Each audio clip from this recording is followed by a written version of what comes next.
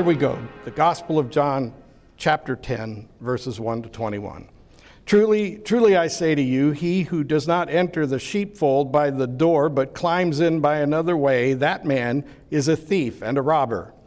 But he who enters the door is the shepherd of the sheep. To him the gatekeeper opens. The sheep hear his voice, and he calls his own sheep by name and leads them out. When he has brought out all his own, he goes before them, and the sheep follow him. For they know his voice. A stranger they will not follow, but they will flee from him, for they do not know the voice of strangers.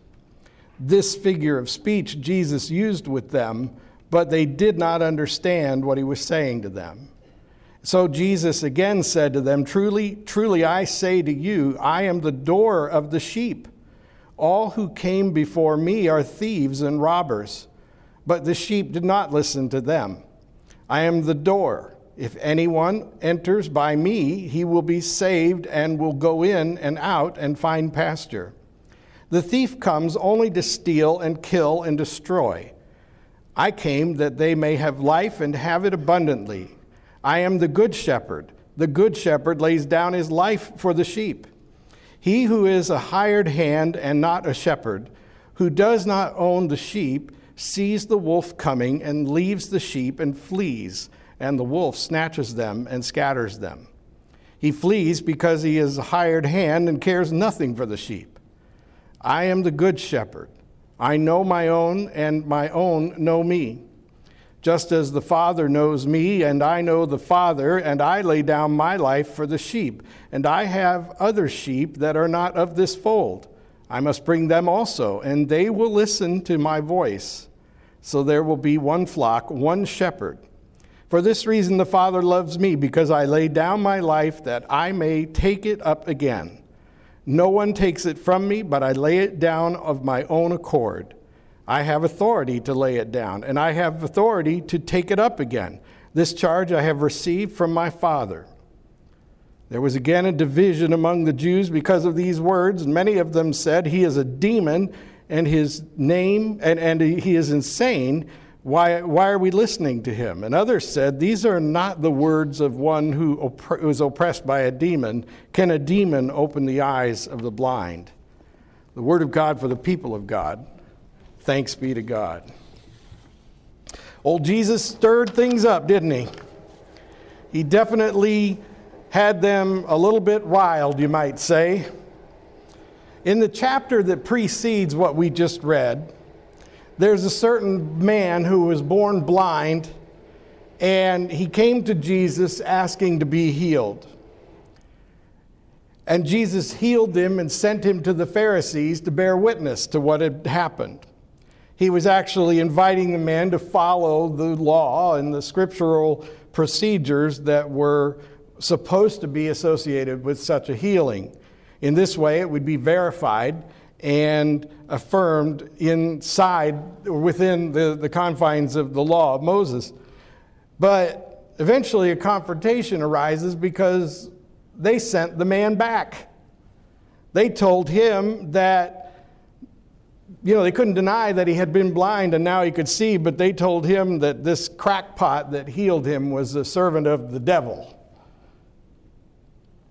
And so Jesus confronted them after hearing this report, and he said, Do you believe, first he asked the blind man, I want to get to that first, I'm sorry. He asked the blind man, Do you believe in the Son of Man?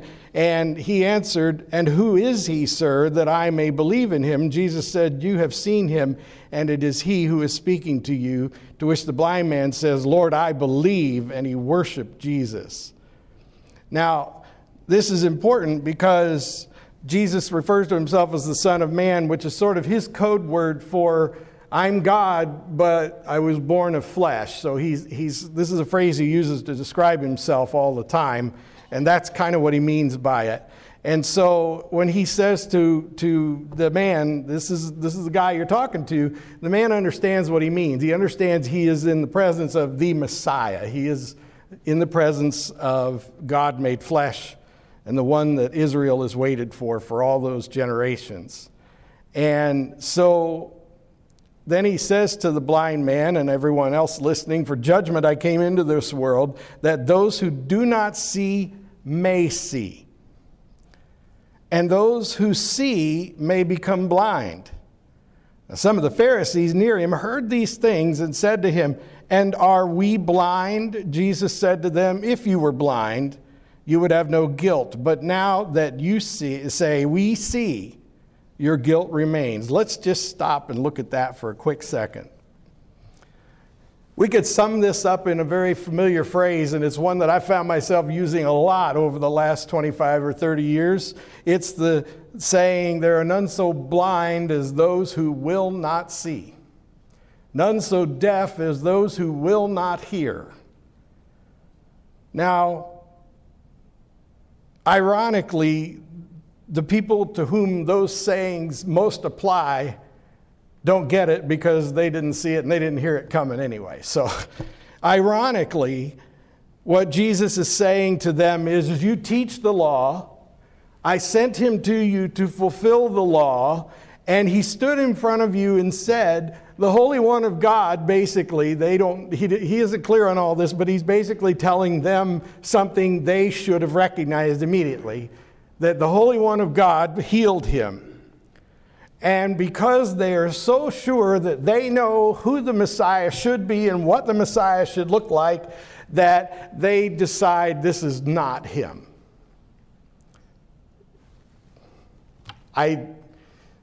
It's one of the oldest plot twists in literature.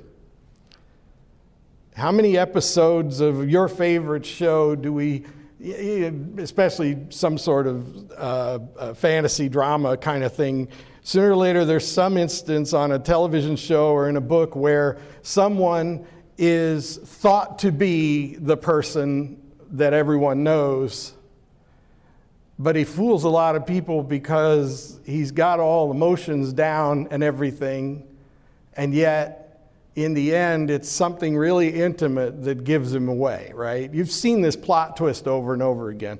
There's an old saying that goes back way before my time that there are basically 7 plots or 7 basic plots, and they're all in the Bible. And so anything you watch in popular literature or television or movies or whatever, they're following plots that have already been used in the Bible many times. So you can always find a Bible parallel when you're reading or watching entertainment type of stuff. So let us be clear. He's telling them that while they seem to be able to see, they are blind. They're blinded by what? Their pride, right? They're blinded by their pride. They're so sure they're right that they can't see any other option. They can't see any other perspective. Some people are so sure they're right about many things, or other things anyway, that no matter how much you can tell them and reason with them, they simply aren't going to commit their pride to having their mind changed. And there is the essence of sin. So we can assume that this man who was healed is one of the sheep who hears the master's voice, the shepherd's voice, and he got expelled from the synagogue. And we can assume that the Pharisees and the religious leaders that threw him out were the ones who didn't hear. Jesus has given us several ways in this passage that we just read to identify him clearly so that we know him when we hear him and see him at work. Jesus doesn't want us to suffer with conflict and confusion over who he is. And so he makes it very clear. A sign that the children's sermon was the best sort of children's sermon, it can be seen in the fact that they've already told you what I'm preaching about today. Those are the best children's sermons. Well done. And if you didn't catch it there, I'll give you a more verbose version of it now. First thing he says is that the shepherd enters through the gate. Think about fences, for example. Some of you have fences around your yard, fences around places where you keep livestock. Most of you, if you don't have fences, you have some sort of boundaries around your private spaces, your personal places, and there are proper ways to enter and exit, and they are situated as they are for particular reasons, right? You put a gate on the fence around your yard where it's convenient for you and where you feel that it makes the most sense. Therefore, why would anyone go over the fence at some other location and not use the gate? They're motivated by not using what you consider the best way to enter and exit. So think about it. They're trying to get around your guideline or your border or your boundary. They're trying to work a way into your space for a particular reason that doesn't line up with where you put the gate. So you understand why Jesus is saying that anybody who comes from any other direction than the gate shouldn't be trusted. Because if anybody comes to you and they aren't speaking of Jesus as Lord and Savior and Lord is a better way to put that. But anyway, they're the ones that you can trust that they're taking you toward the right thing. This whole thing, this church business we do, is all about Jesus Christ, the resurrected, ruling Savior and Lord. This is what it's about. And to proclaim that this is about anything else is to go through some other means than the gate. It's to go over the fence at some other location. And so what he wants us to understand is that it's really not complicated. And this isn't because he's vain or anything else. It's because he's the good shepherd.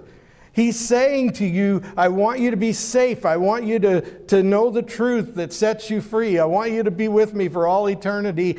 Don't risk going any other way. Go through the gate. Okay? It's love that makes our Lord tell us that he's the gate. He's the way. He's the one. Next thing he says is that he will be known by the gatekeeper. That the gatekeeper will recognize him and open the door for him, or the gate. And when he says that, what he wants you to understand is that he has been announced. Okay? It's been made clear that he's the one. Now, this is where a lot of non-Christians or a lot of marginal Christians and atheists in particular always seem to get sideways with the Bible. They don't understand that much of what we do in faith is informed by prophecy. Okay? And remember that in the Bible, prophecy isn't the same thing as fortune telling. It's not like those predictions that you see on the magazines at the checkout counter or on late night TV shows where you can call a psychic and that. This is not the same thing at all. Prophecy in the Bible is God foretelling the circumstances and the details of something so that we will know it when we see it. In other words, God is sending us a letter of recognition. I just went blank on the word I wanted to say. He's sending a reference letter ahead of time. You know what I mean? This was very common back in the old days when people pretty much stayed where they were and didn't travel to the extent that we do now. When a stranger showed up in town, everybody knew there was a stranger in town, and they would come with a letter of reference from someone who was trustworthy that would say, this is somebody you can trust. I know them. This is how I know them. This is why, you can. That happened I'm looking at the Weinbergs and I'm looking at John Gallagher. That's how we ended up with John Gallagher on our staff. Here's this kid from Quincy, Illinois. Why in the world would we trust him? We have no reason to know him or trust him. But people we know and trust who knew him before gave him a reference. And so for that reason, we recognized him as someone that could be a vital part of what we're doing here. And so this is what that means. Prophecy is a reference letter from God saying, you want to know for sure that you're hearing the Messiah? Here's how you'll know.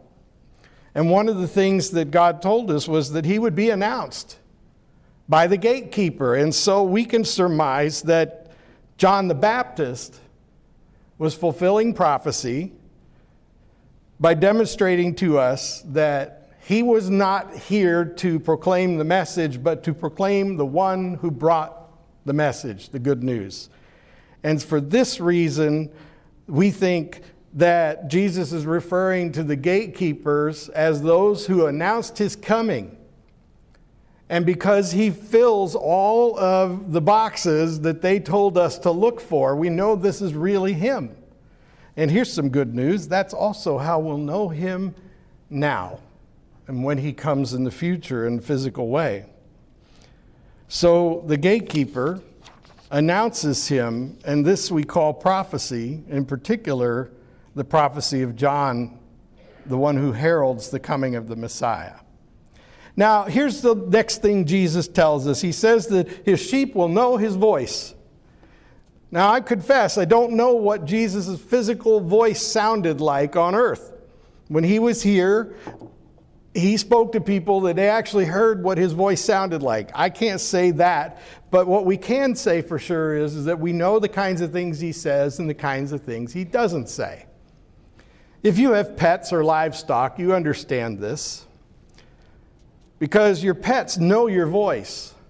And when you speak, they listen. And they know whether they have the intellectual capacity to interpret your words and carry on a conversation with you. We can have that debate at coffee. But one thing I'm sure of is they know the tone, they know the meaning of certain things you say, and they respond accordingly. And if a stranger comes into your house or into your livestock pen and starts talking to them, they either ignore them or they are afraid and run away. But they don't hear the voice of someone they don't know.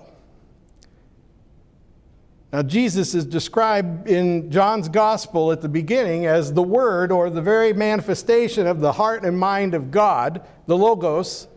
And he makes it clear then in John's Gospel then that we can expect to know the voice of Jesus because it's the very heart and mind of God being expressed to us. So when Jesus says, my sheep know my voice, when they hear my voice, they recognize it and they listen. That is a challenge to us to know what he says and what he doesn't say. So I can't tell you what his voice sounds like, but I can tell you what he says and what he doesn't say. Here's an exercise you can practice this afternoon if you like. And I'll grant you that not everyone has a red letter Bible, but if you have one or you want to look one up on your phone or something, this will be a lot easier. If you'll just open the Gospels and turn to all the red-lettered text in your Bible. That would be the words of Jesus. A red-letter Bible puts the words of Jesus in red text. And if you open a red-letter Bible and read all the red ink, which won't take you very long, you'll be very familiar with the kinds of things Jesus says. And then if some crackpot pastor steps up into the pulpit and says some strange and mysterious thing and attributes it to Jesus, you can say, stop. I know my Jesus, and that's not the sort of thing he would say. I'm going to dare say that some of the debate and argument that's going on in the community called the United Methodist Church and a lot of other things could come down to a discussion of whether or not people are really familiar with the voice of the Good Shepherd. It'll come down to how well you know what Jesus says and what Jesus doesn't say. And I'm not taking sides. I'm just saying it really does boil down to how faithfully we are following the shepherd and how well we know the voice of the shepherd. And at this point in human history, the only really reliable thing I can point you to is the Scriptures. And as you read the entire Bible, you begin to see the continuity between the voice of Adonai, God the Father, in the Old Testament, and the voice of Jesus, the Messiah, in the New Testament, and you begin to correlate that they are always saying the same things. that Jesus fulfills prophecy in a really fundamental way that's not exactly proclaimed in detail, like where he's going to be born, that kind of thing. But yet he fulfills the fundamental truth because he never says anything that contradicts Adonai, God the Father. He always says and elaborates on the way, the truth, and the life. He says, I didn't come to change the law, I came to fulfill the law. In other words, he came to be the good shepherd. And this is the last thing that he tells us, and this is so important.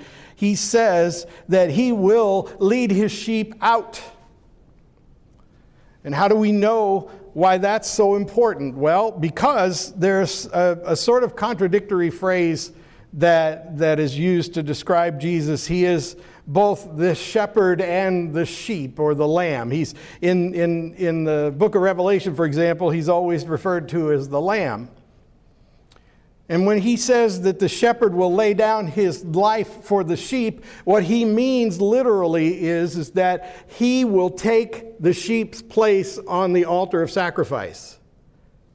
He will literally take the sheep's place on the altar of sacrifice and bear upon himself the sin that he does not have in and of himself, but for us. And so Jesus, the good shepherd, says, I will lay down my life for the sheep. And he literally means that he's going to take the place of the sheep as being the sacrifice or the redemption that comes through the blood and the flesh of the Lamb.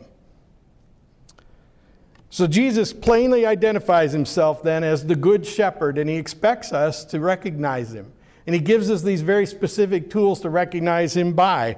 He tells us that anybody else is a false teacher, not a good shepherd.